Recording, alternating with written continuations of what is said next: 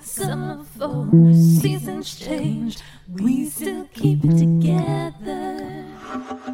Hey, Beverly Hills 90210 fans! Are you ready to dive deep, episode by episode, storyline by storyline, character by character, as we break down the making of your favorite zip code? With your hosts, Charles Rosen. Did I say that?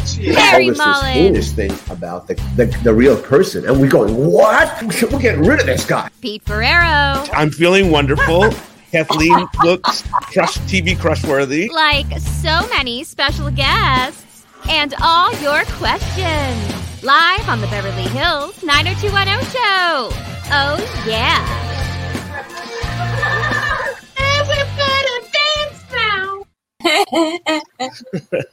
Hey, well, here we are back on the Beverly Hills 90210 show. This is really exciting because we have Douglas Emerson joining us.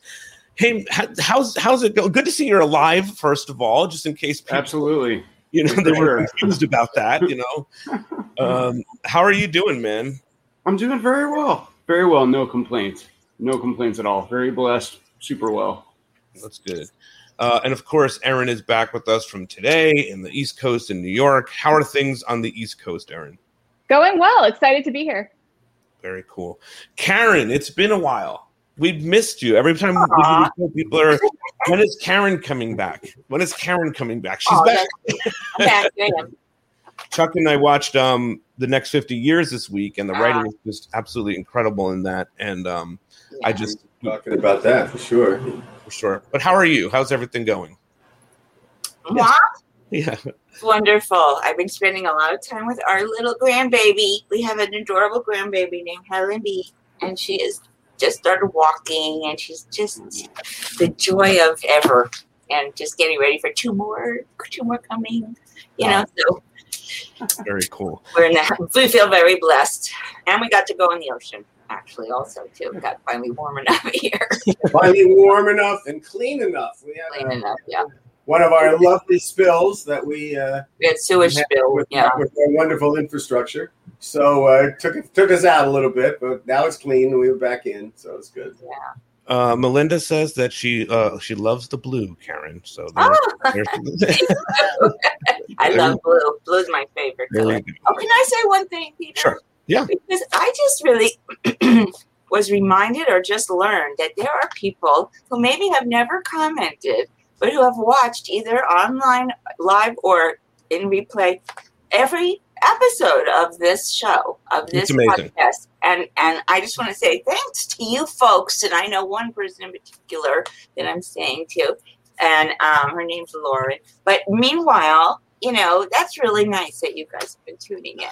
And I can't say it enough. And then they come by every week and they stick with us since the pandemic, and we're sticking with it. I mean, I don't know if you know, Karen, but we're planning a Peach Pit After Dark pop-up. I just was learning about this. This is going to be something that's happening in August. August what? We don't know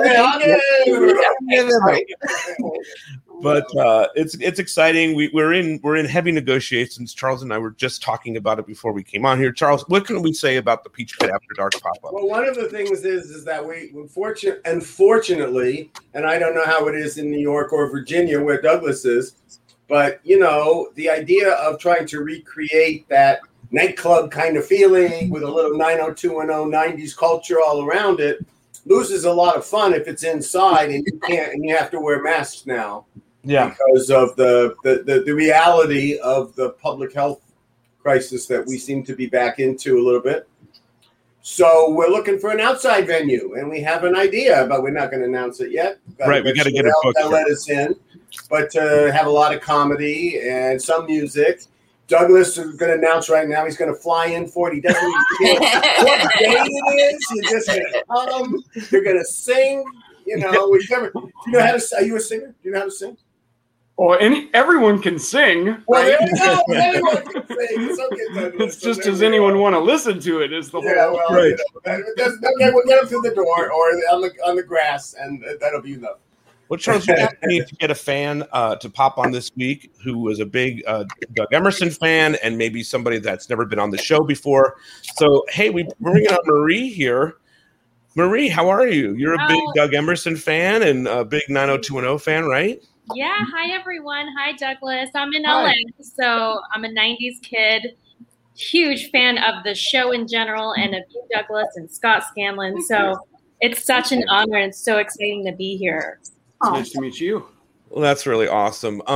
Hey, do you have any questions, anything you want to ask Douglas? I do, and some of my thoughts here when I was thinking, like, what can I share about my all-time favorite show? One of the things that I really appreciated about the character was that Scott stayed true to himself. As much as I love David and how he evolved, David kind of started out as like a social climber. He wanted to be in with Steve and Kelly. And what I appreciated about your character, Douglas, was that you really stayed true to who you were. Even when like his best friend outgrew him, he still wanted in on that friendship. So that was something that always resonated with me about your character. But my question to you would be, how would you have liked your story to end? Or maybe how would you have liked your character, I guess, to evolve? Did you want to stay best friends with David? Did you think maybe the group was a group that you can hang with through high school and college? This is a great question. That's a really difficult question. Ouch. Right out of the gate.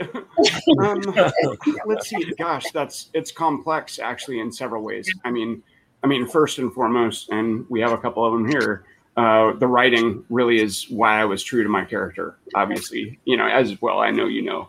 But two is, I was part of a pretty decent group of guys in high school, a little bit through filming the show early on and a whole lot ever since then.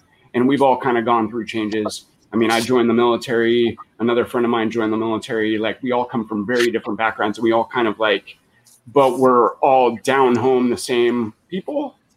And we all respect that in each other. And we all have that good rapport always that you can only really grow in friends that you've gone through good times, bad times, like that type of stuff, So I definitely would love to have pictured myself having gone through and been okay being on the sidelines. I, as a person, me, Douglas Emerson, I don't mind being a supporting character and not being in the limelight. So that social ladder type of that's never been my thing just personally either. So I kind of felt that in the character, and thank you very much that resonated with you, so, ultimately I would have liked to have not had go the way that it did, but it did.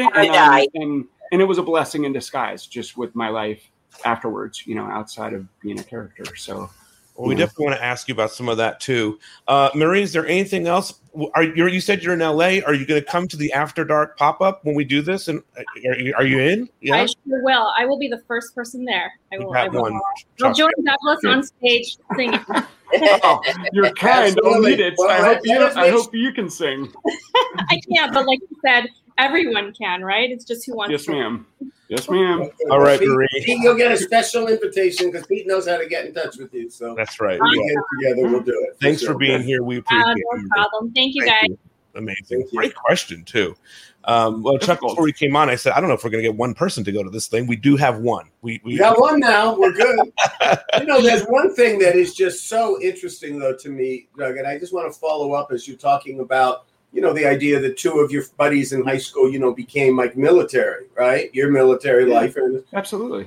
So when we were doing this entire plot relative to guns, I didn't know. Did you have a propensity? Did you somehow know as a little boy, when you were 7 and 8, 9 years old and whatever, that you saw yourself in a military life? Were you in an army life? Was your grandparents in the army? How, because here we are, we put you into a, arguably, if we have plots in 90210 that and storylines in 90210 that are quote unquote important, you were in one of the most important, if not the most important one, and a stellar part. And so I wonder, was guns a factor in your life as a younger man too, or did that start post 90210 acting thing, or? Just curious, Well, to the earlier part of your question, I grew up in I wouldn't say a military family, but my dad, who was English, was in the Royal Air Force. I had a brother in the Air Force. My older brother, my godfather, was in the Air Force. His little brother, my other older brother, was in the Navy. So, I mean, yeah, I mean, I've always had a lot of reverence, you know, and a lot of respect towards service and the country I love, that, you know, that I love the freedoms that we have. And I'm blessed and proud to have served. You know, I certainly love my time in, you know, as far as that stuff goes. So I enjoyed all of that. I kind of, like I said earlier, a blessing in disguise, because it did free up my mind, at least to, I mean, I went on to college, met my wife, you know, I did a lot of things that classically you don't really see actors largely having the time, you know, to do, just given projects, you know, we're looking for work. So, I mean, it did free up that type of time for me to go and look into other career opportunities. Well, it's interesting because obviously you had to be a child actor, right? You wouldn't have been in the realm to be even in cast in this if you hadn't already been on some kind of conveyor belt that started, you know, whether it was commercials first. I started when I was 4 years old. Yeah, absolutely. Yeah. So, and, you know, you hear so many stories and it's all around us, even with this, that, you know, the difficulty it is to be a child actor and then make the move into the adulthood. You, for sure, whatever's right after this, realize, well, wait a second. And you know, and none of those stigmas of apprehension of being the damage of being I'm a child actor, and therefore, you know, that stuff. You're so different than a peer group who starts out to be wannabe child actors or child actors. Do you agree with that, Karen? You know, someone who was a child. Yeah, I mean, actually, I'm kind of glad to hear that you got a life after. Absolutely.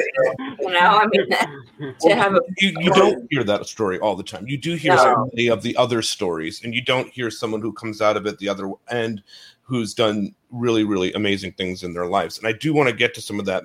Lisa asked a question I wanted to pop up here. Were there any shows in the 80s and 90s that you auditioned for that you really wanted but didn't get? And are you thankful for the experience you had as a child actor? Wow. I can answer the last part in spades, like all evening long. I loved the work. I really did. You know, I like I said, I'm fortunate and blessed enough to have worked a tremendous amount, like zero cliches with that. I got to work with tremendous people, lots of great producers, tons of great writers. I got to travel because of it. So, I mean, I think I did 63 commercials, you know, and several TV shows and a few movies, some good, some bad, as everyone gets, right?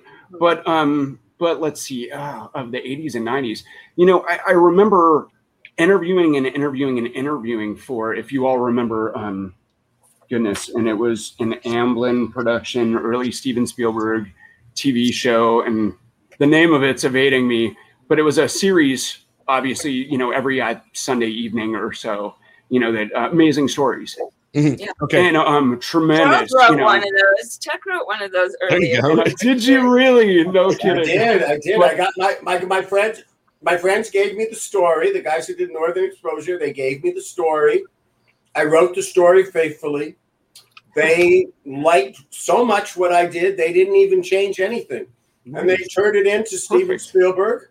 And what happened was they got replaced. They got fired over my head. No kidding. Never got made, but I did get paid. Oh, goodness. And went on, by the way, to be writers who won the Lifetime Achievement Award. So interesting. So so you know far better than I even have small experiences, you know, in interviewing for something over and over and over. I mean, like it seemed like every other week or every 3 weeks I was interviewing for one, didn't get it. Interviewed for another one, didn't get it. Interviewed for Children of the Corn, didn't get it. I did film in The Blob, and Joanna Ray actually cast me in that as well. Somebody said that. So, I mean, so some things worked out, you know, as they always do. I actually have a little book. It's somewhere. Actually, it might be downstairs as well. But I have a book that my mom kept of every single interview that I did, categorized, and then if I got a call back, if I actually got it, if I went to network for pilots, that type of stuff. So it's kind of my, it's a good book of failures and a great book of blessed opportunities that are all the circled and highlighted ones that I have stars next to, and That's just really cool. Happy memories. So. Well, let me ask you about coming into 90210. How did you hear about it? I'm sure it's your parents or your mom or whatever, but do you remember all of that, walking into this, auditioning, and not knowing what it was going to be, and in the first step? So I for sure remember interviewing, at least, and we did, I think, 3 times, and then went to network. And I've remarked or mentioned elsewhere that I originally interviewed for Brian's role, for David Silver, went to network. Brian and I knew each other, so it's always nice to see friends of yours or people that you're on good terms with and know each other pretty well. You see them go on and do well. To see him at network, I was like, this is awesome. I know him. If I don't get it, you kind of do that as an actor a lot of times when you interview for stuff and other people. You kind of are, at least I was raised that way, in kind of secret hopes that, hey, if it doesn't work out for me, really hope that that's cool. God's got that role in mind for them, and they go do well. Yeah. So I do remember initially interviewing, went to network, like I said, didn't turn out for that role, but I had read the script and was asked to come back, actually, very kindly, and read one time for Aaron Spelling and a few other people, and was offered the role directly from Aaron Spelling. So it's Chuck, I mean, you were amazing. This was even before your time, right? Excuse me, Pete? Is that before your time, Chuck? This? Oh, absolutely. I'm interested in how much fun you had on the pilot and things like that, did your, I've heard that other characters, got new sides and parts changed, and, there was a lot of that kind of, topsy-turvy. Did you get new scenes, or scenes that weren't there, that like, where'd my scene go? Or definitely. Yeah. You're talking about the pilot? Yellow copies, orange copies, green copies. Yeah. The whole, okay, this scene was changed. Okay. You were pulled out of this scene, but you were moved to the back of this one. Yeah, absolutely.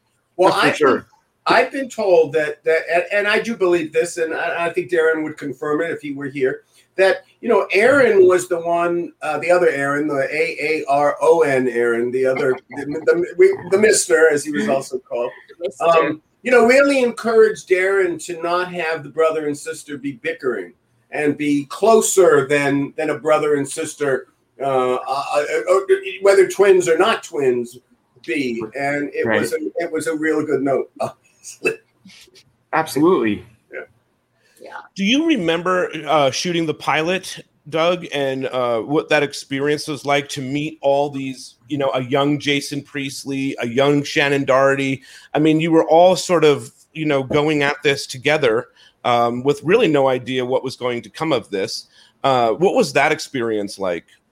So interestingly, Aaron Spelling had us all over to his house to read the pilot, to read the script. He had breakfast for us. It was all set up. So we did actually all. And this was the brick house. This was before the manor. This was the one on Sunset Boulevard. Yes, the brick house. Absolutely. Yeah. So that was amazing, to say the least, and something I remember and obviously revere the memory of very well, just because it's amazing to have someone invite you into their home, first and foremost. It's amazing to ever go to work for someone as tremendous and highly revered in the business as Aaron Spelling, and to have him actually ask an entire cast of people, hey, come over to my house. We'll have breakfast. We'll share the script. We'll read. We'll shake hands. We'll get to meet each other. That was an amazing opportunity. So yeah, so I had met them all at his house, which was great because I didn't have scenes with several of them. I didn't have scenes with in the pilot. So it was nice to meet everyone. Yeah, and I'm curious though for you. I mean, there's no way, obviously, that at that point you probably did a bunch of pilots younger, right? I mean, so there's no way to know what's going to come of this, right? But there's an excitement about shooting it, I'm sure. What was your thoughts from? I mean, I know you're a young kid at the time, so it's difficult to like remember all of these things. But did you say, "Oh, this thing, this thing seems pretty cool. I hope we get to shoot it," or were you like, "I don't"? Like, we've heard that Jason said, he didn't think he'd get past like 6 episodes or something like that. So what was yeah. I think, well, and like you said, I had a different frame of reference, just being a lot younger. And I mean, I was in high school, right? Right. That that we went through these iterative, you're not picked up for a full season, right? So you do the pilot and then you wait and it airs. And you kind of know in the meantime, you might be doing 3 more shows. So then you do those 3 more shows. And in the middle of the second one, you find out, okay, you were picked up for 4 more. So it's kind of like that in iterations, so that first season was really piecemeal. I mean, it was, yes, it was. In 2 small chunks, yeah, absolutely. So, I mean, those are giant milestones to reach, obviously. And you're just kind of like, okay, I love the cast. This is great work. I'm working for just fantastic people. This is awesome. Well, I want Doug to know, because there was because you weren't standing in that room, or some of these rooms when I said the same thing. But I always, Karen will confirm this, whenever I made thank the cast or the crew or anything, I always said the same thing. And here's to anyone who can remember the first 12. You can remember the first 12. Yes, sir. Yes, sir. I think you're right on that. Low-budget television show, yes. It was a long road to get it started off, for sure. Yeah, it was unique. I had never done it before, that's for sure. I'm curious, Chuck, you eventually do get on the show. Well, somebody wants me to ask you this. Beth wants to know, you said on Jenny and Tori's podcast that you had a crush on Tori, but maybe he just said that because she brought it up. I thought he seemed like he was crushing on Brenda too. So this is our show. We're not on Jenny and Tori's, who we do love here. Crush on Tori? Yay or nay? Yay. Okay. Yes. I'm probably blushing, but hopefully the shade from my hat is because I've been happily married for 25 years. Oh, so, it's okay. Doug, I just prepared for this show. I went real quick through some of the terrific scenes you were in season 1, focusing on that one, and in the one with Palm Springs Weekend, where David shines you on and he goes to Palm Springs with them. After he does that, there's a shot of Tori, Jenny, and Shannon standing in front of the lockers in that age. How could you not be a young American boy and not crush on them? They're all beautiful. That was done very well. Well casted. Yeah. So nothing to be ashamed of. Yes. Yeah. Oh, I appreciate that, and yeah, I mean, we're lucky. I think the entire cast is, myself not included in that necessarily, but you're kind, but very attractive individuals, I would say, largely. So there you go. That's all true. It was all true. Yeah. Erin, do you have anything you want to pop in and ask while we're here? Kind of touching on what Marie said earlier, the whole idea of David outgrowing the friendship and then Scott being upset that David thinks he's Fred cool now. It's kind of such a relatable common thing, I think, for kids that age. Have you heard from fans over the years that, they were ditched by a friend for the cool kids and that Scott's storyline kind of resonated with them? Absolutely. Possibly not so much of the very introspective, I lost out on a friendship because someone else saw a socialite or status as being more important than my friendship. So maybe not people sharing quite that much, but for sure the character resonating with individuals and them finding, hey, I wasn't really all that social. I wasn't super athletic as a guy. I wasn't super good looking, certainly not muscle bound, certainly not studly in those regards. So I wasn't cut from that cloth. So I certainly have had, I would say a fair amount of people reach out and say, yeah, I loved your character just being more normal and less, I wouldn't say showy, but I would say, less motivated by social status. Totally. Well, here you are. Let's take a look at this. Lord. Dear Lord. Back in the day, what about Brian? You and Brian are great, together, obviously, in these early episodes. What was it like working with him? You were buds with him, you said? We were, I would say, good friends, for sure. We did things even on the weekends together, or over holidays. So, that was... a lot of the interaction you can see between us as characters, I think, is largely us as friends, just getting shot and saying the words of the scene, but actually having fun ribbing each other or just kind of being playful and being good buds, because I think we're separated by like 13 months or somewhere in there, so we're within the same age range for sure. And as teenagers, he and myself and Tori all were kind of pretty close pals. Back to the Tori thing again. Wow, bringing her up again. No, it's an age thing too, though. Auditions and stuff. Didn't you see Brian at auditions around for similar parts all the time before that too?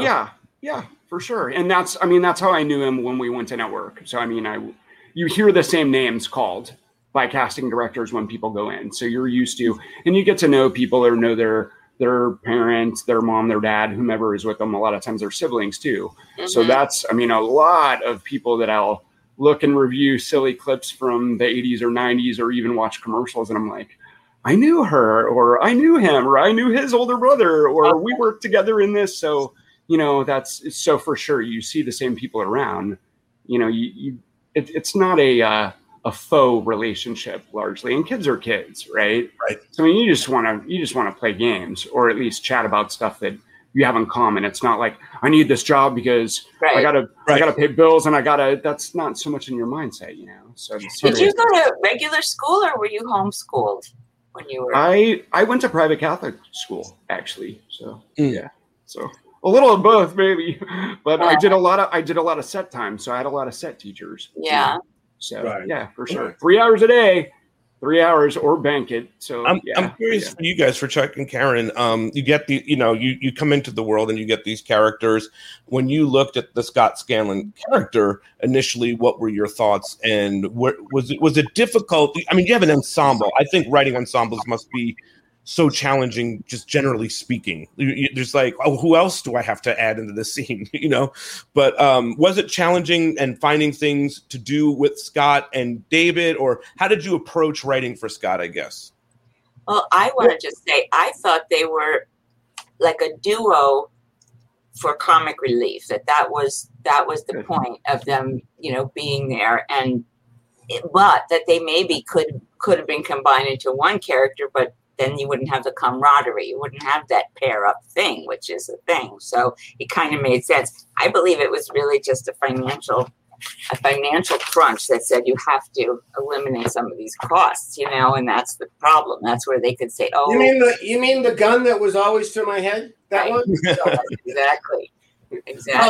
But have them play off each other. That's how you get the comedy. It would be a thing. Certainly it was freshman hijinks, and that was knowing in that. And I think the one that makes it that for me at this point that's the hardest to look for. In fact, I didn't bother to stop and look at it again because it's when we did Perfect Mom, and you guys, it was the variation of Porky's with the camera and the girls in the bathroom, and it was like, is that not allowed these days? That was not great, but that was young boys hijinks. But it's very interesting. I said I looked at the various episodes. So the one I wanted to look at, I think Pete, you might have this here, right? The episode from the tech. We do, and no slide comments, please. I'm going to show it. Yeah, I was going to ask, and we have a scene here with Chuck's favorite room in the high school, the tech room. So here is this. Okay.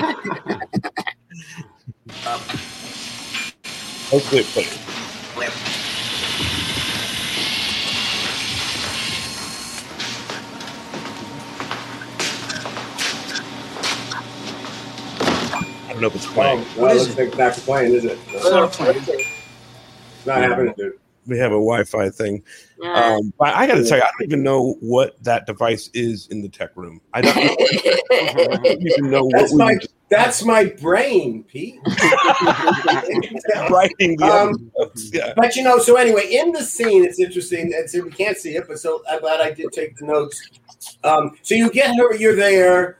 And Brandon is really interested in what you're doing, and you're doing a mock-up of a nightclub, even though you haven't had the experience of going to a teen nightclub. And two, typical bully jocks are there, and they start teasing your voice. And then to put them down. Now you at least, you know, look at your this and this, and you say under your breath, at least I'm not the missing link. And it's a very interesting thing that, you know, because that line and how you find characters of David Spen, who didn't stay with the show, was there for the first 12, but didn't stay with the show. He wrote the episode of The Green Room and was very, knew a lot of, very went to Yale, very cerebral, and he gave you that kind of response, which I'm not sure you would have done that in any of the other episodes. And then when I read that, I just went, you know, to Pete's question, you know, you end up trying to find the character's voice, who the character is. And for you, you know, you want it to be you want it to be, you know, most relatable. Like, who are you? How can you do it? And so that plot that we were talking about before we started with Karen, she and I upstairs about, you know, the really pivotal, again, in a pivotal episode, isn't it romantic? Our otherwise known as AIDS episode, there you were being restricted from sex education, which is, come on, that was many people in our audience. I'm sure someone maybe can out there now can just reach in and say, yeah, I wasn't allowed to take those classes or whatever. So it was a very interesting thing. And I was remarking to Karen about when you came in and finally got the end of it and realized she had AIDS. So the cut to you is I think represents anybody who never even heard of the disease, and it was very powerful. I thought. You got thoughts on that, Karen? No, yeah, we liked that episode. Obviously, that was one of our. That's the first Brenda Dillon date, etc. And you know, to represent all the different points of view. I mean, that was Charles's creation. Was that what Scott's family would be like? That they would be this Catholic family with a lot of siblings, and the mother wouldn't want him to have, you know. To have any, it's very strict and controlling, et cetera, et cetera. So set us up for a lot of good plot stuff later, you know, character stuff later. But Charles just created that out of his head, and but there was a machine there, that brain we were looking at, yeah. But in that episode, in a sex assembly, yeah, you had all the different, you know, reactions, all the different the spectrum of, you know, experience among the listeners, et cetera, and Scott was certainly of a type, you know, he was the one that was clueless basically at this point, needed the education, you know. Needed the education, that was the point, and you sold that so well. Worthwhile to see again, things. If the clip machine was working, we would have showed it. And at the Peach Pit After Dark pop-up, we're going to have a clip machine, so that we're going to be able to click buttons. Yeah. No, I want to ask you about two things, two episodes that we will have that, but I want to ask you about two things that we were just talking about in the tech room. I'm not going to ask about the tech room, but you get to do some stuff with Luke. You know, there's that great stuff with Dylan and you, and you know, I think someone wrote here that scene is the definition of Dylan cool. You know what I mean? And it happens with you. You know what I mean? Like he's defending your character. So I guess a couple of things. You're put into something that's people really relate to and builds the Dylan character in a way, right? So what are your thoughts on that? And then also, I want to ask you about working with Luke Perry. Well, first, I mean, it's very lucky that I happen to be the one that was in that scene with him, because yes, he does typical Dylan behavior / lines, but the delivery is more Luke, I think, than Dylan almost. You know, like a lot of times there's a gray between who the person is and their character, where like a lot of times over time, right? Your personality resonates and comes through in the character. So the character kind of reflects more of the person. But that being said, so I found myself really lucky, and I loved Luke. He just, I mean, obviously, what a great and kind gentleman, and what just a normal person. I mean, that always came through, and like the fanfare and the fame and the stardom and that everything, because I was there very early on when they were being basically chased out of malls because thousands of teenagers were showing up when they didn't have security staff set for thousands of teenage girls. Those types of, so you get to see those people a few days after those, maybe not altercations, but those occasions, and hear from them and their experiences. And it wasn't his thing, at least as far as all the fanfare of just, no, it's just me. I'm just normal. I'm just a guy. Luke was awesome. I loved working with him. I was very lucky. I wish I had more scenes with him, and hold a soft spot in my heart for sure, and well earned for him. Yeah.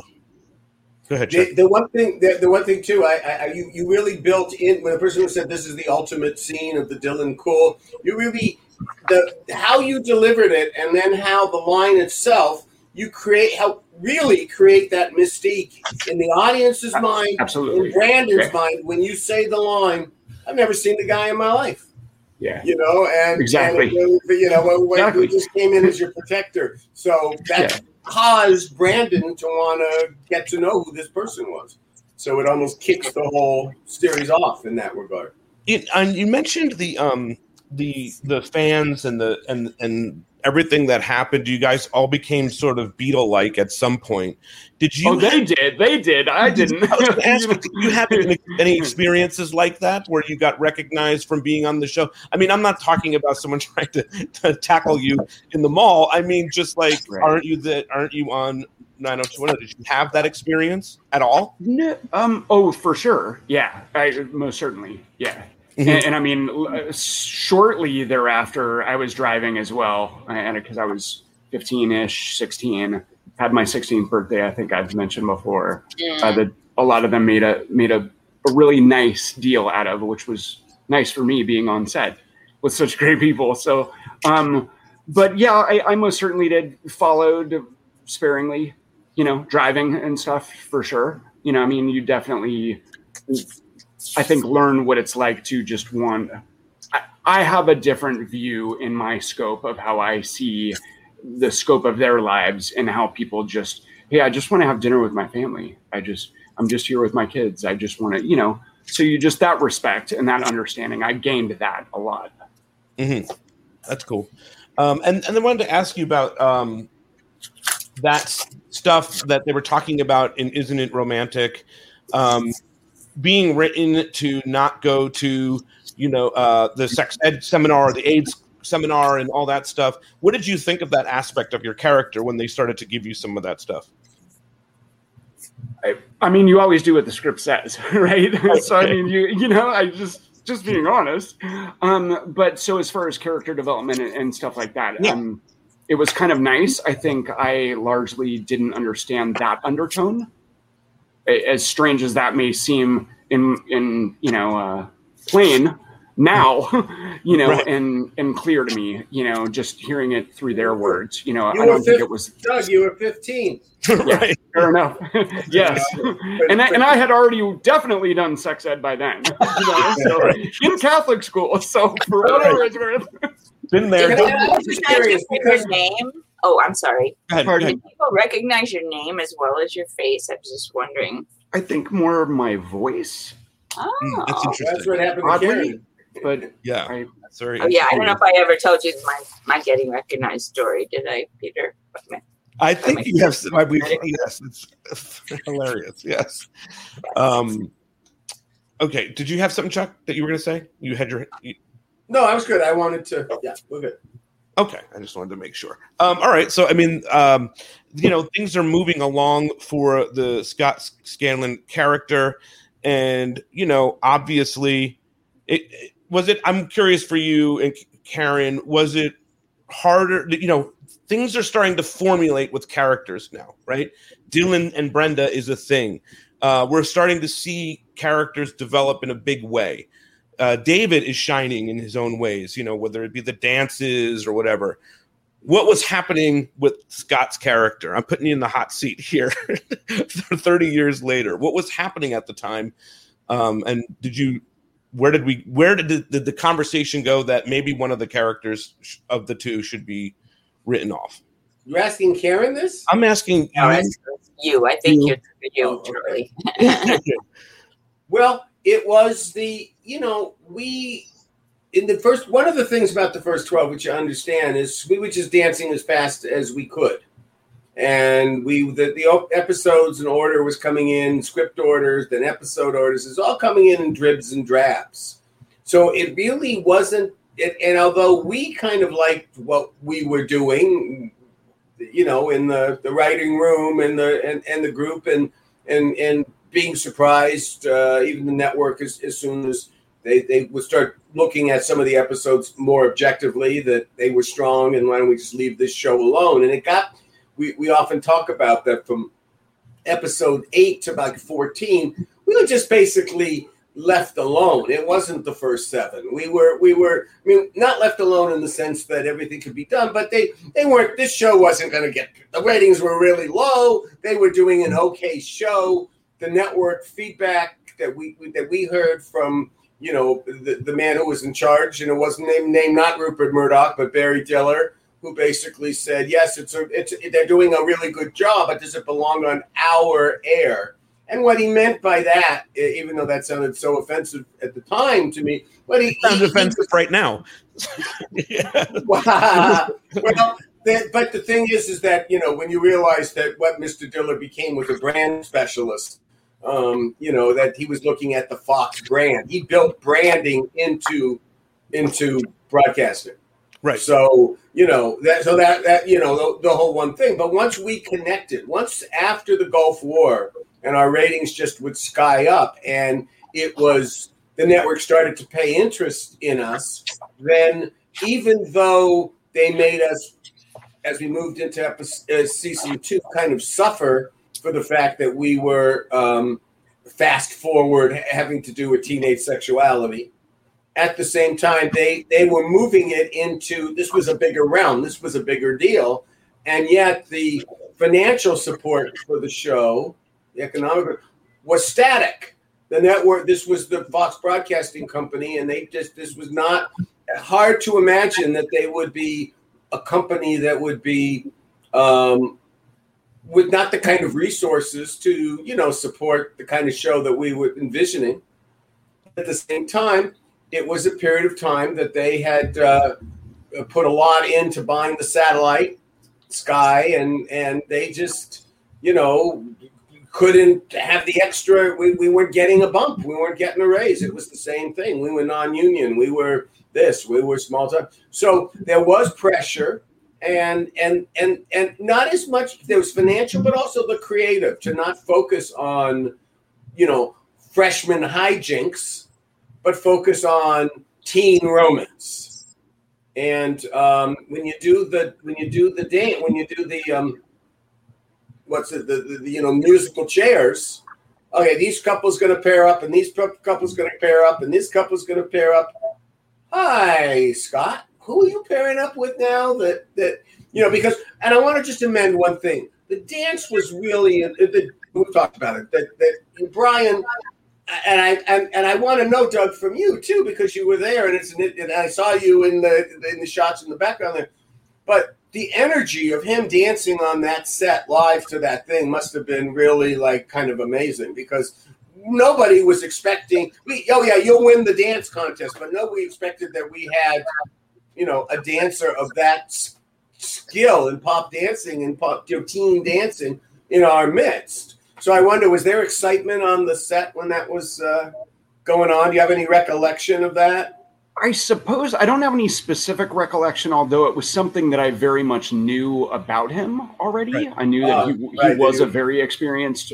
He knew people from, that background of dancing or being in atmospheres where he could shine that way, where he has definite skill. So that was the one time. It wasn't until we saw that Darren Star or myself were aware of that. Oh, got it. And Karen, you come back anytime, sweetheart. So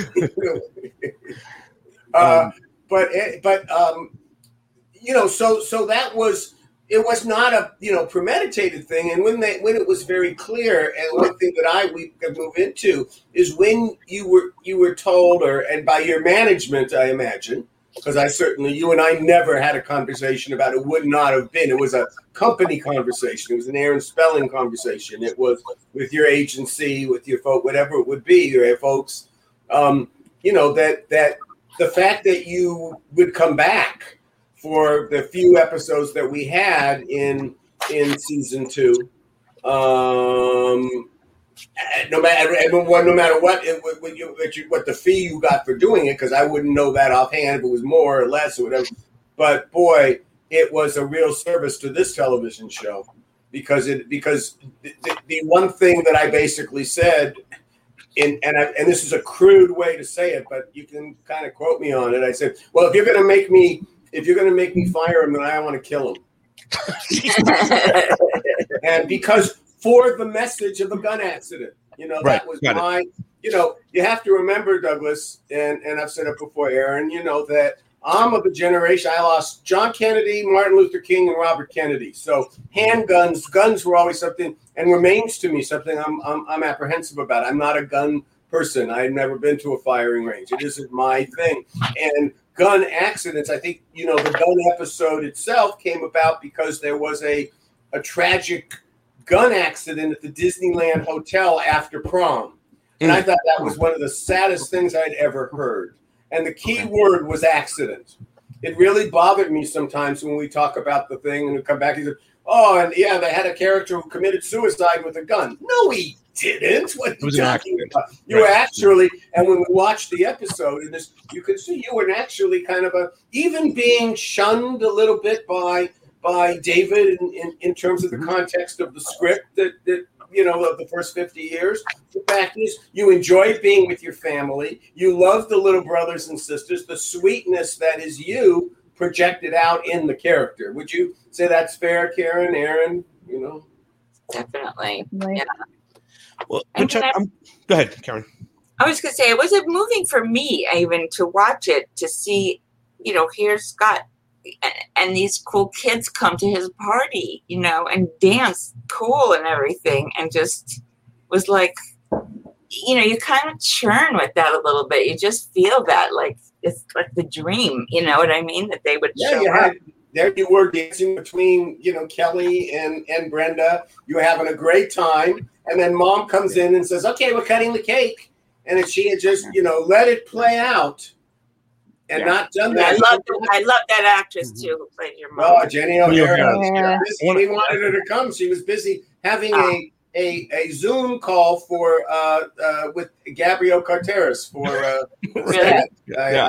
I'm breaking news here, Aaron. See, news. Talking about nothing.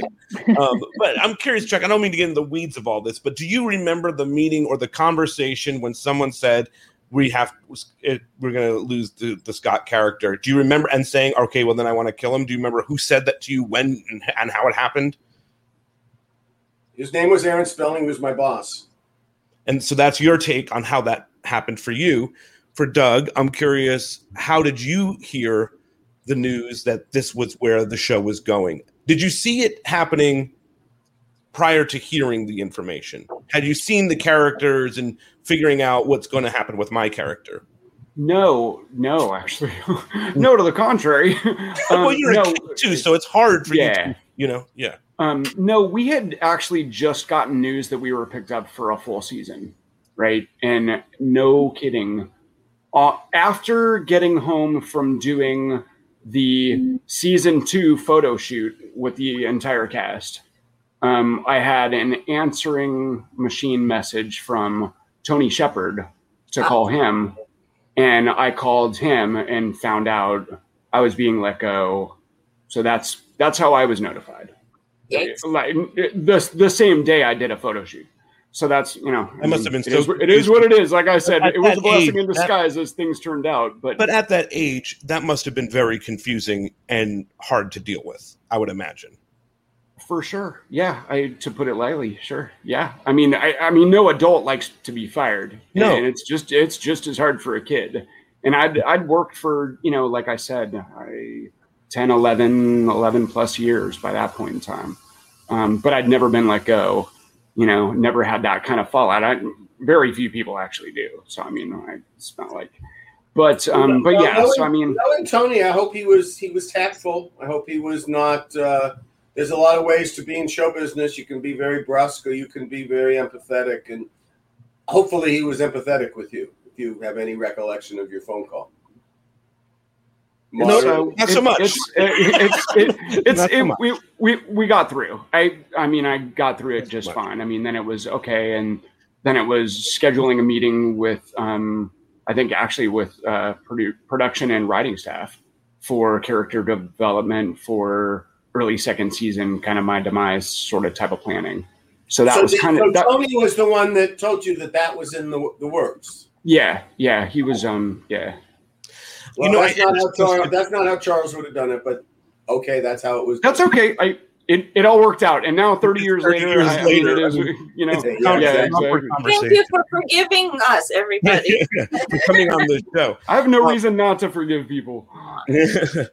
I'm curious though. At 15, when this is all going down, I asked this to Chuck when we watched the next 50 years.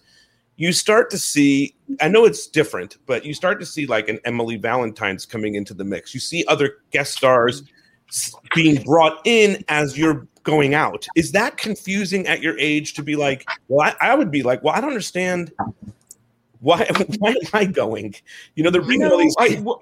Well, you definitely do that. Just the mental somersaults and hurdles that you do of like, wow, I mean, why is it working out this way? And you know, you have a lot of second guessing yourself as an actor too, of like, okay, well, was I poor at doing the job? Was I not? I got along with everybody. So you do all those kinds of things, let alone being a kid and being new to all of this as well. But no, I mean, actually, it wasn't a surprise, those types of changes in development and characters and stuff like that, because I had worked quite a bit and understood a lot of the dynamics and wanted the show to do well. I mean, ultimately, you want the best for those people, and you wanted to succeed and do well. No one could have guessed they would do this phenomenally well. I don't think. I think even everyone on their best day knew that it had it in it, and thank goodness it came to fruition. You know, but so no, I definitely understood the dynamics that were in play even at that age to understand. Yes, they have to do this. You know. I want Aaron, especially. I'm saying this story especially for Aaron. That the New York Times, the year when I was leaving the show, right as I was leaving the show, the New York Times did a big piece in the front page of the Arts about because the upfronts were happening for that season and about what shows were missed at the upfronts, and they registered all the ones. And of course, no show of that period of time, by 1995 had been missed more at the upfronts than 90210. So we are, so they asked all these different people for, well, what was the one show they missed? And then when they mentioned 90210, one of the mavens, one of the media buyers, who knew? So I wrote a letter to the Times, wrote back and said, falsely, but nonetheless, because it made a good copy, I knew. But I didn't. Nobody did. We just wanted to get through. I'm curious, Doug. I want to ask you, after that happens, let's talk about the next 50 years and coming back and doing the show. Was it weird to be in that place to come and do those things? I mean, this episode, or the few that they bring you on for, and particularly the next 50 years, is such an impactful episode on the show. I mean, when me and Chuck watched it this week on Patreon, cheap plug to the Patreon, people said this is one of their favorite, if not the favorite episode of the series. And obviously that has to do with what you brought to that, that character, people falling in love with your character and being reminded of it in that episode when they see you on the video screen and the stuff at your house. So that the performance is incredible. And so I'm curious in shooting that, what that experience was like for you in those last few bits. It was saddening, but also happy. I think I had maybe not renewed way of looking at it, but I wasn't being picked up. So then it was, okay, this is not my dressing room. Then, so some of the realization of that type of stuff was saddening, right? But there was a lot of large changes in the character. I I come back from when everyone else had their summer, and there was, boosts in their understanding and their rapport amongst each other, and I didn't share in that. And I had a cowboy hat, so that was new. And the whole, so bringing in that, there it is. I love it. Thanks. So I mean, there was a lot of very new stuff for me as an actor and in the writing and that type of stuff too. So I mean, sad for sure, in just that. Wow, it's hard to believe. Well, the one thing I want to remind you, Pete, and others is that, and it was a very specific thing that was done, knowing, because we could have put this show on at any number of episodes, right? But we put it after Halloween. After the episode that he has that hat. I knew you had that hat. I knew it was there. People ask where is it. Amazing. My lovely wife went and grabbed it. You probably saw me grin real big. She was like, that is awesome. Somebody asked, where is the hat? I didn't mean to cut you short. Sorry. No, that's everybody signed it. The kids signed it, and everyone signed it. That's yes, ma'am. That's an heirloom. That's one thing I'm for sure. Because it's also very emotional watching the show. Before I go back to what I was saying before, but very emotional watching the show, especially the point right at the end when without saying anything, David Silverpick takes the hat out and puts it into the time capsule, and it would be there. And it's a very, very emotional moment, and a very, emotional show. But prior to that, the week before was Halloween, and you guys got to have fun on Halloween.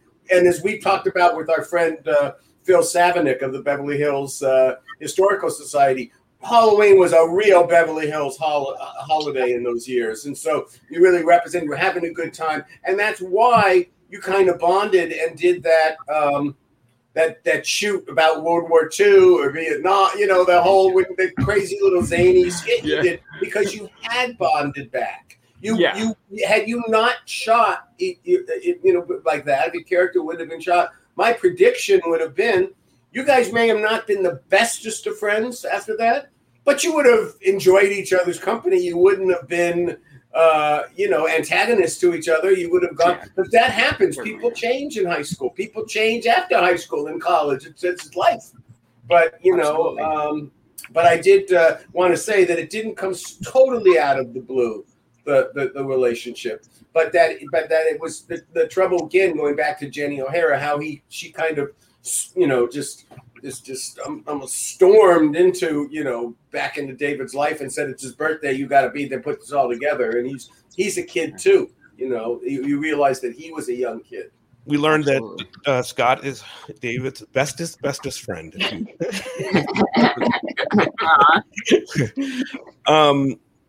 Do you miss acting? Ooh, that's a hard question.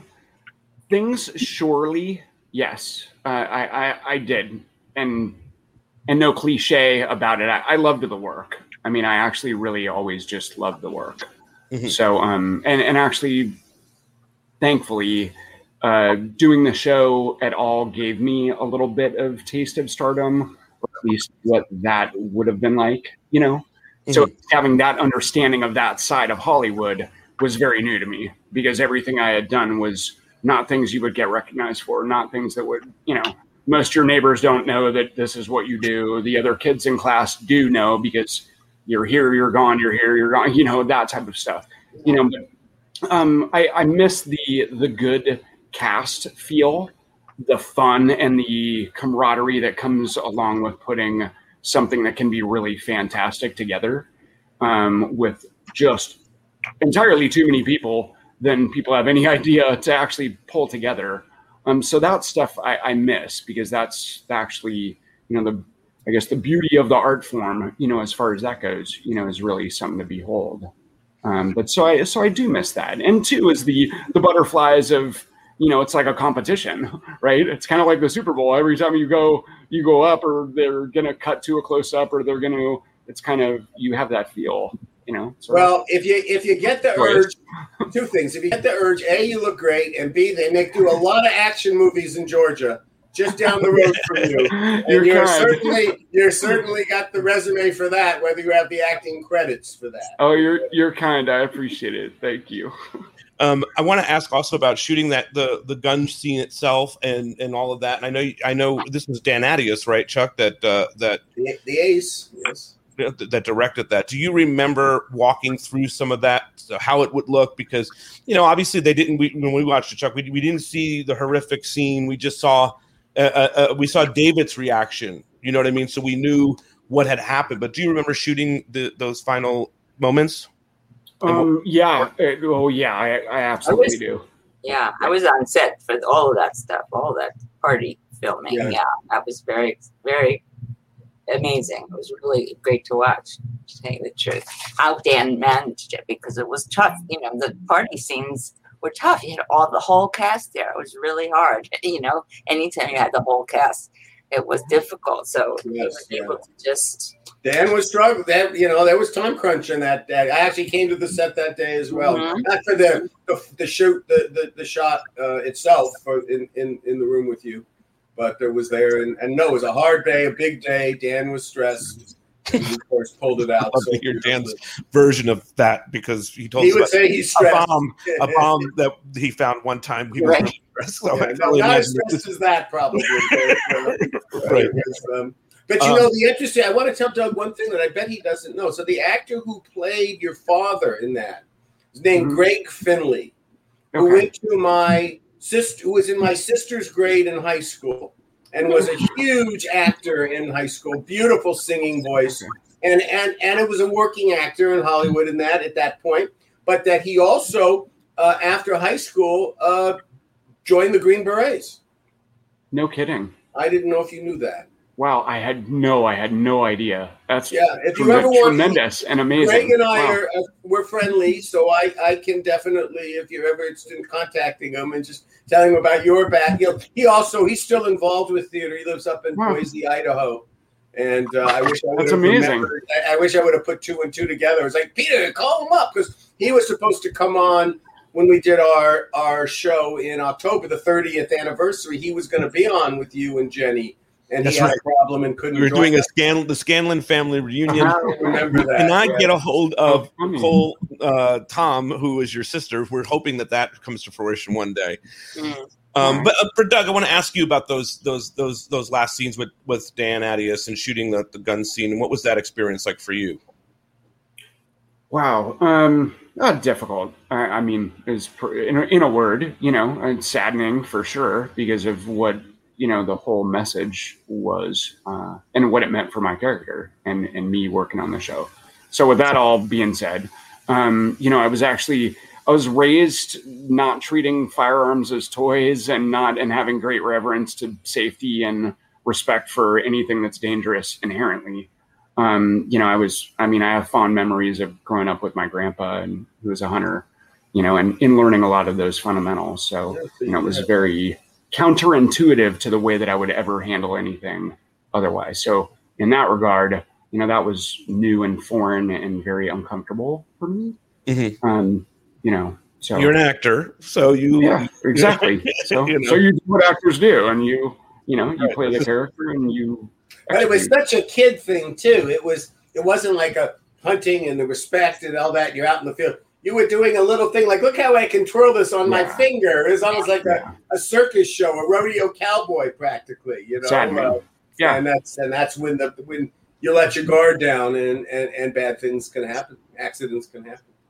You watch the show. I don't know how long after you shot this, but you watch it. It's a beautiful tribute to your character. Karen, you wrote such an incredible episode. And Chuck and I were watching it this week. I said, I just can't get over it. I mean, there were times where Charles and I just stopped talking during the Patreon to watch your words and watch Doug acting and all that stuff. So it's a lot of beautiful, powerful stuff. I'm curious for Karen, do you remember writing all of this? Where were you in your mind and whatnot?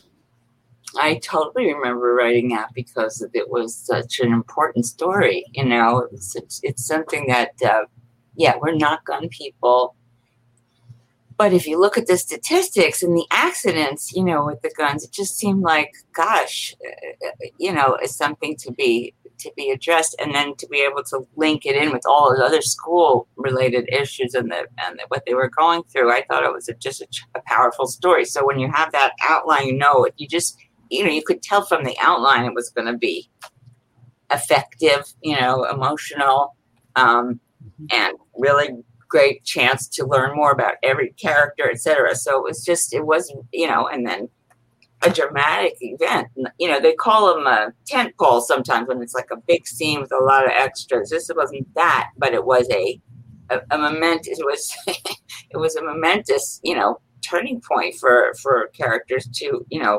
mature and hopefully for the audience too to get that. Yeah, this is not just fun and games. People can actually hurt themselves, whether emotionally from the social stuff or physically with a gun. And it matters how you treat people when they're here. So that was a really forefront in my mind at the time. You just mentioned the line from David's monologue. Do you remember where you were when you wrote that monologue? Yes, I was sitting on my bed in my house on Barrows Drive with 3 little children at home, little babies. They were like 1, 3, and 7 at the time. Was I like, how you doing, honey? Are you ready to turn it in? Was I putting any pressure on you? Or I was in the trenches with you to some extent, not always with the dialogue, of course, but I remember any of that or not so much?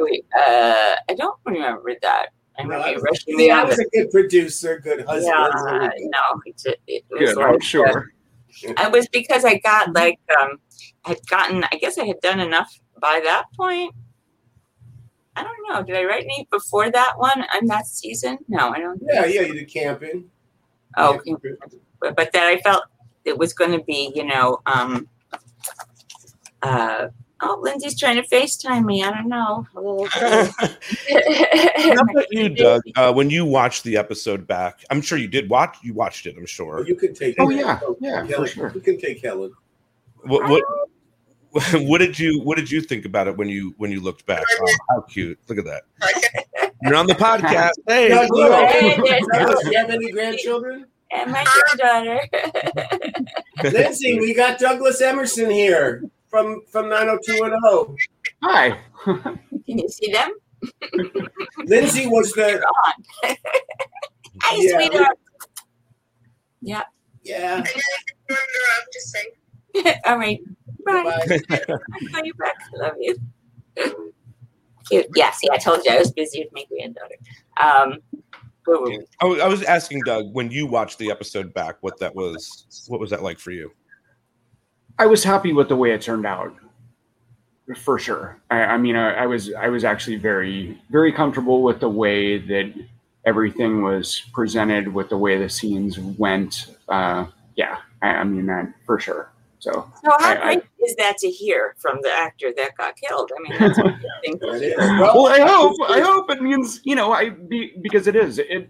No kidding, and it's a testament to the writing, and hopefully I was always a professional, at least, to be able to yield some humility and understanding. It's not about you. It's about the show. Like, it's not about any one single character. It's about the ensemble or the message or, the storyline. So that, and I knew that even then. So, Well, as I've said on this podcast before, it's the one episode where both the network at the same time, Miss Sandy Grusho and Aaron Spelling and I were in the same room, and them asking me not to do the episode and me telling them why I had to do the episode. And they were very supportive after that moment. And the other was that it was the second highest rated show we had in season 2. I wish I could say it was the highest rated, but when Emily Valentine burns down that float and they're saying she's going to burn down the float, go crazy, it's even more than someone is going to die tonight. To watch television, I think I still have the TV guide. I have the TV guide page where it says someone is going to lose one of their own. The gang loses one of their own. I think that was that's right. Yeah, exactly. That's right. And it was so hard because, it was like that. And sure, it's good promotion and all that, but of course, we as the writers, producers, we would be, what a cheesy show. Would do that as an ad, no, they're just driving people to it. It's the nature of it. But we would always get blamed in the writers' room for anything that was cheesy. Doug, I have a question. When you're watching this episode back and we're talking about, I know you talked about the writing and it's beautiful, but there is this side of you personally that is no longer on that show, right? But you're watching, say, Brian or David, through David, give a touching speech about you, but your character. But there has to be, I would imagine, especially at that age, some, maybe not confusion, but just like some emotion about that, right? I mean, definitely. Well, and I hate to reiterate what I stated earlier, as far as being sad about not getting to continue. He was there. When you want him to cry, Pete, is that what you're getting at? You want to tell him? You want him to say we went in his room and he cried for a few days? No, I'm not saying that at all. I'm saying I might have. And Pete would have for sure. I would have cried. No, I just meant from a personal standpoint. I think what people were asking about was watching Brian deliver the scene. And what your thoughts were on that personally, and also as an actor, seeing your friend kind of deliver this moment for your character and kind of like putting all of that together. Well, it does ultimately mean something for me as well, going through my life of, hey, those aren't bad words to keep in mind and to take to heart in the way you address and treat other people, right? And I'm religious. Some other people, a lot of people aren't. So, I mean, I understand. So in a lot of ways, I have, a different way of looking at things. But in essence, being kind to one another is really what you should be doing, regardless, day in, day out, no matter how you have fallouts through friendships. Then the older we get, the more experiences and the more fragile life is, you really kind of understand. I mean, I've had 30 years definitely to reflect on that, like in my own life through experiences. So, and you don't act, at some point you leave acting. What was that choice like? Obviously we've talked about, you said here that it was, probably the best thing that ever happened to you, right? So many other great things came from that choice, which is amazing to hear. But what was that choice like at that time? Was that a difficult choice? So, obviously it was hard. And I grew up doing it in essence. I started doing it when I was 4. So pretty much all of my school memories, all of the different schools I went to that were directly attributed to how many jobs I did and how busy I was. So my entire, younger years in growing up and my friendships largely in and out of different schools or in acting and out of acting were all shaped by being an actor. I had always thought, this is what I'm going to do. This is what I'm going to continue doing. And in the frame of being a child, that's kind of really all if that's something you've done for 12, 14 years.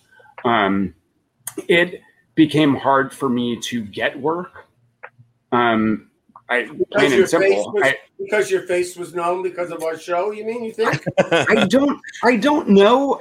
In some small way, possibly. But some of it was probably some of the roles I was going out for, the timing of things. I also wasn't, I'm not 6'1" and muscle bound. So the stud lead role actor is probably not going to happen for me. And I'd kind of always known that, so there are those roles. And then there are the very different, quirky, awkward that I was kind of just starting to grow out of, and maybe myself socially working myself out of in my own personality. And, sure. I surfed, I drove, by that point in time. So I was growing up and learning a lot more about myself. You surfed. If you would have told me you would surf, then I could have had you be Dylan's surf buddy. And we would have I didn't know we never got that. Actually, it was one of the sound guys that offered to take me surfing, and I said, yeah, absolutely. So I went surfing and pretty much did that until I got in the military.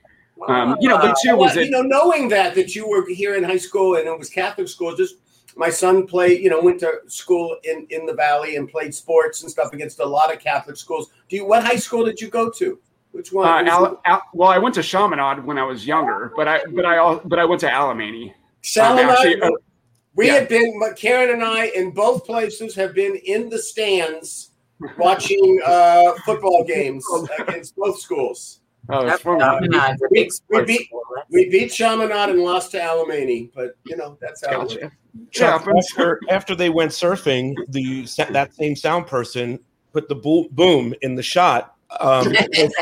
It probably was him, actually, because his arms were tired from paddling. No, it makes exactly paddling. Right, that's what it happened. But too was I had the opportunity to school wasn't a focus when I was younger. Acting and work was, so keeping my grades decent enough to get a work permit were kind of my goals. So then it was maybe I'll go to college. Okay, I'd gotten out of high school. Actually, I think my junior year was my last year of high school.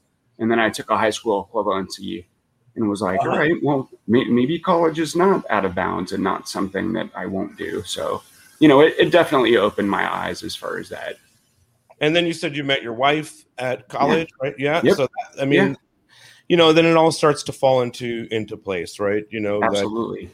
And you have that experience that is amazing being on this big show. And it's super blessed.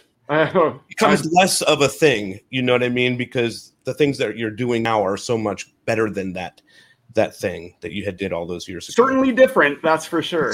Different. Yeah. Mm-hmm. Yeah. Did you when you said that you were you were in the service and all that stuff, did you get recognized in odd places? I don't know about the service, but in places for being Scott or being on 90210? Interestingly, and this is at the forefront of my mind because I was just telling my wife, I'm like, oh, this is the craziest thing. So I was TDY, so I was temporary duty, like you travel and you go for training and stuff like that. So they call it TDY, right? Temporary duty. And I was TDY to Vegas at one point in time and was in uniform with two of my buddies, and we were walking, and I got recognized, and they thought that was just the craziest thing ever. That was 100% not my lifestyle that they had ever known. They knew about because they were good buddies of mine. Most people that know me don't know about that as my past, which is kind of possibly. Is it fun when they find out and they're like, dude, were you on some 90210 thing? It kind of sometimes comes out that way. Yeah, actually. But sometimes, where they'll mention something and I'm just like, they have no idea.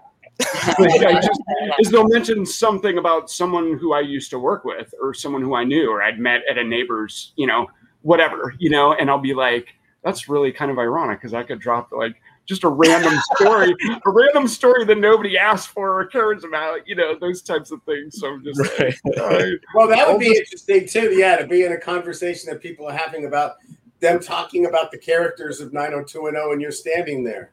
Right. Yeah, which is not out of the realm of possibility. Not whatsoever. Yeah, of course. So enjoy it. Enjoy it when you lay it on them.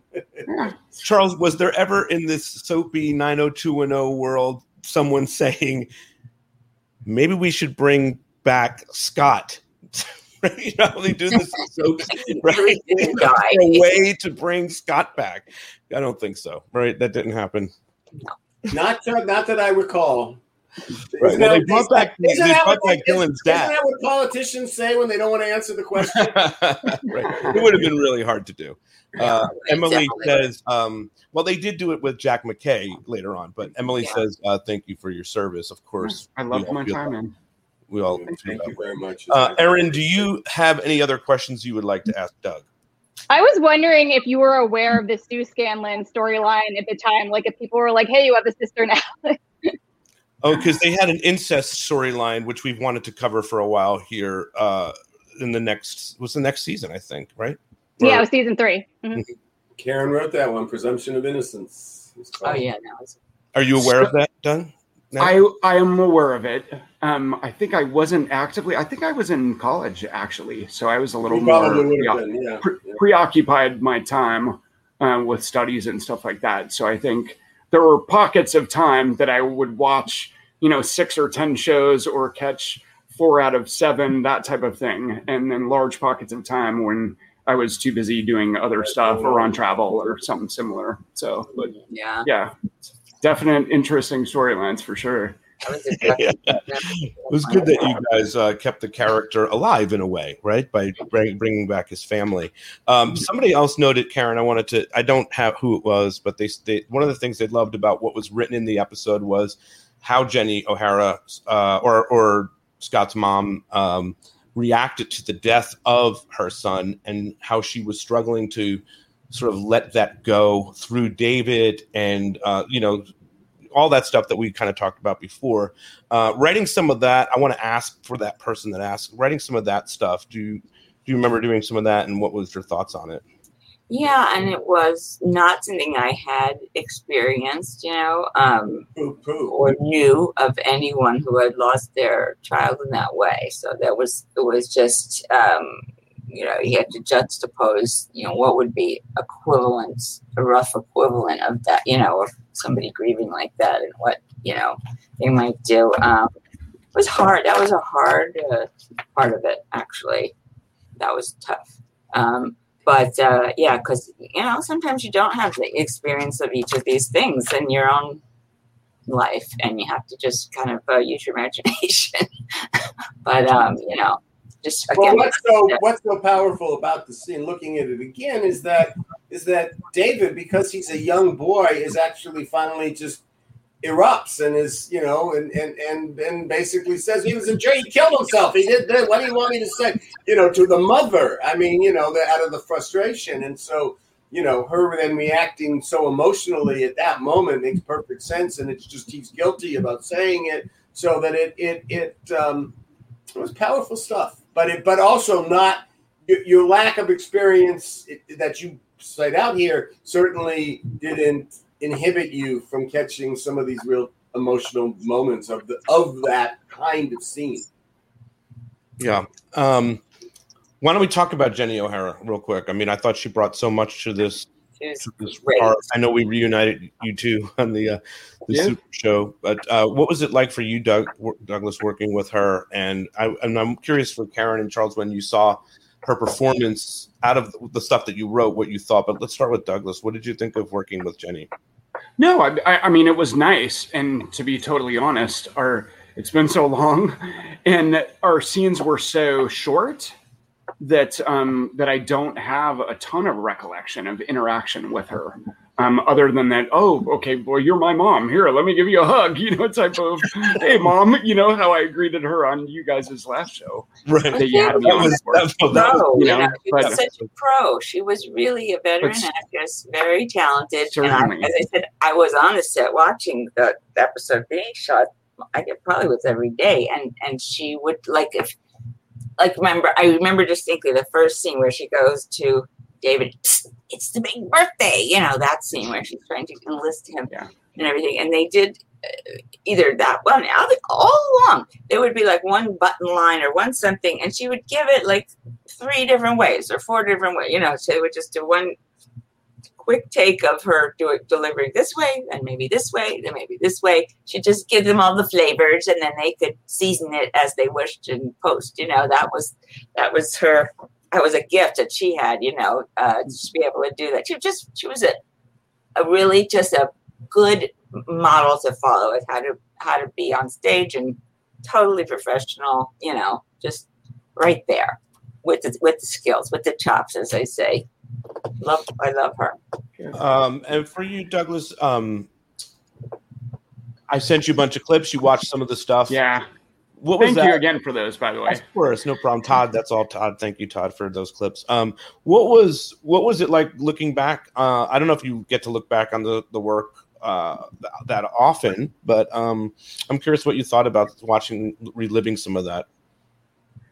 It was, I mean, it was fun. Like I said, thank you, because I had a blast actually just watching through a whole bunch of them and rewatching a couple of them.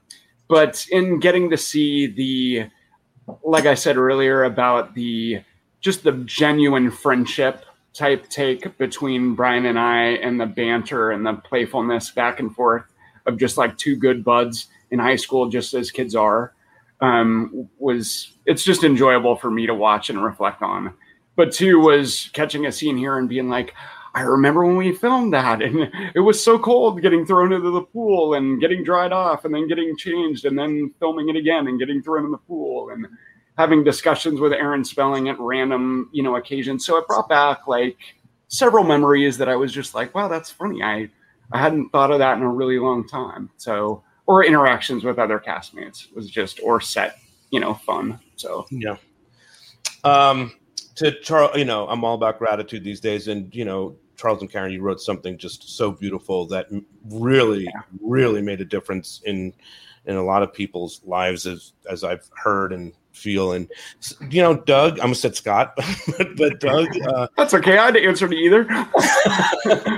No, I really feel, man, the work that you did on the series, it was really incredible, man. I think the reason why we all feel the way about the writing it is beautiful writing, but it's what you brought to that character as we got to know Scott. It is what people were talking about before, that you never shifted. You were always sort of like true to yourself. And I think that came through. So when we lost that character, it just spoke so much, and it did so much for the show. It actually, like Chuck's talking about it being the second highest rated show of that season or whatever. So it did so much for the growth of the show and building it along, and definitely got us all watching as a fan. So I just want to thank you for your time here, man, for your service, as we talked about, and the work that you did all those years ago, man. It's just, it was really, really incredible stuff. Thank you all for having me. It's an awesome opportunity. And thank you all. I appreciate the time. It's so great hanging out.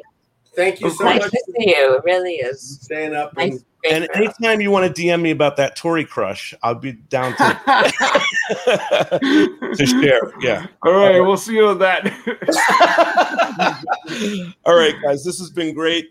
Next week, we're covering The Girl from New York with The Girl from New York.